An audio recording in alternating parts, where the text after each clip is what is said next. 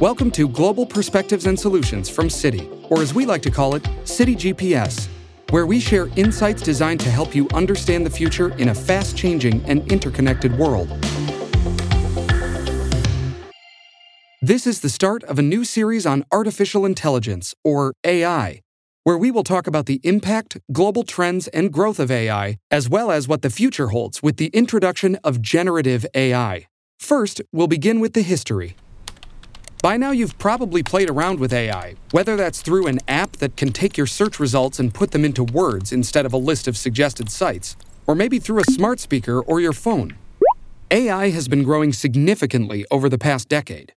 But to understand the future of AI, you have to understand how we got here. The history of AI starts in 1950. In 1950, the computer science pioneer Claude Shannon from Bell Labs introduced the first artificial intelligence application, a wheeled mouse named Theseus that methodically explored the surroundings of a 25-square maze and found its way out. A few years later, in 1958, Frank Rosenblatt from the Cornell Aeronautical Laboratory built Perceptron Mark I, the first image classification computer.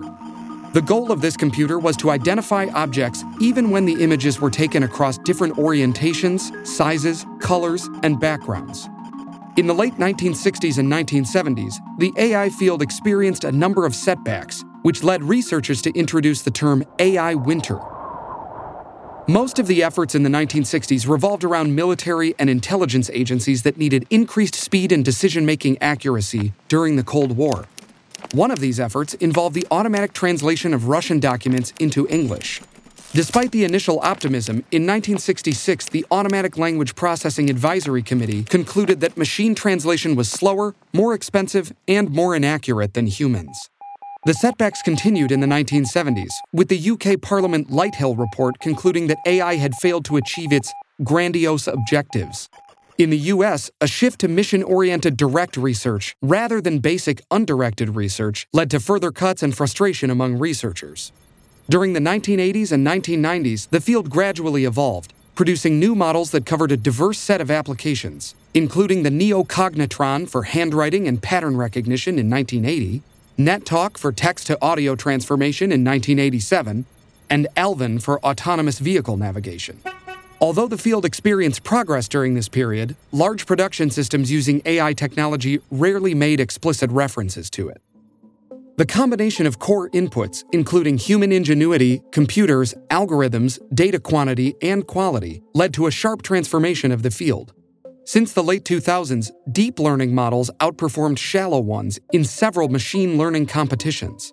Already in 2011, DanNet was the first model to achieve superhuman performance in visual pattern recognition, outperforming traditional methods by a factor of 3. So what led us to the present-day AI boom? The profound rise in performance by the post-2010 models led firms to invest heavily in AI applications. This drove some of the earliest efforts to use AI and reach superhuman results in closed-world situations, like the game of Go, an ancient Chinese strategy game akin to chess.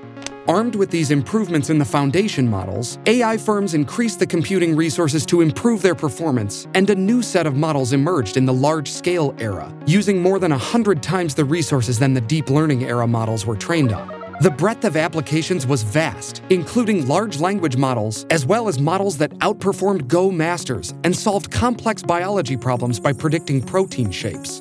The algorithms underpinning these models paved the way to the term generative AI, allowing a huge range of possibilities to emerge.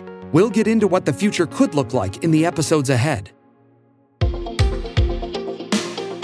Thanks for listening to Citi GPS. This episode featured highlights from the Citi report called Unleashing AI, the AI Arms Race. Global Perspectives and Solutions provides thought leadership to help you navigate the economy's most demanding challenges and identify future themes and trends. Find Citi GPS on your smart speaker or podcast platform and subscribe for more episodes. This show is presented by Citi. For the love of moving businesses forward. For the love of progress. Citi.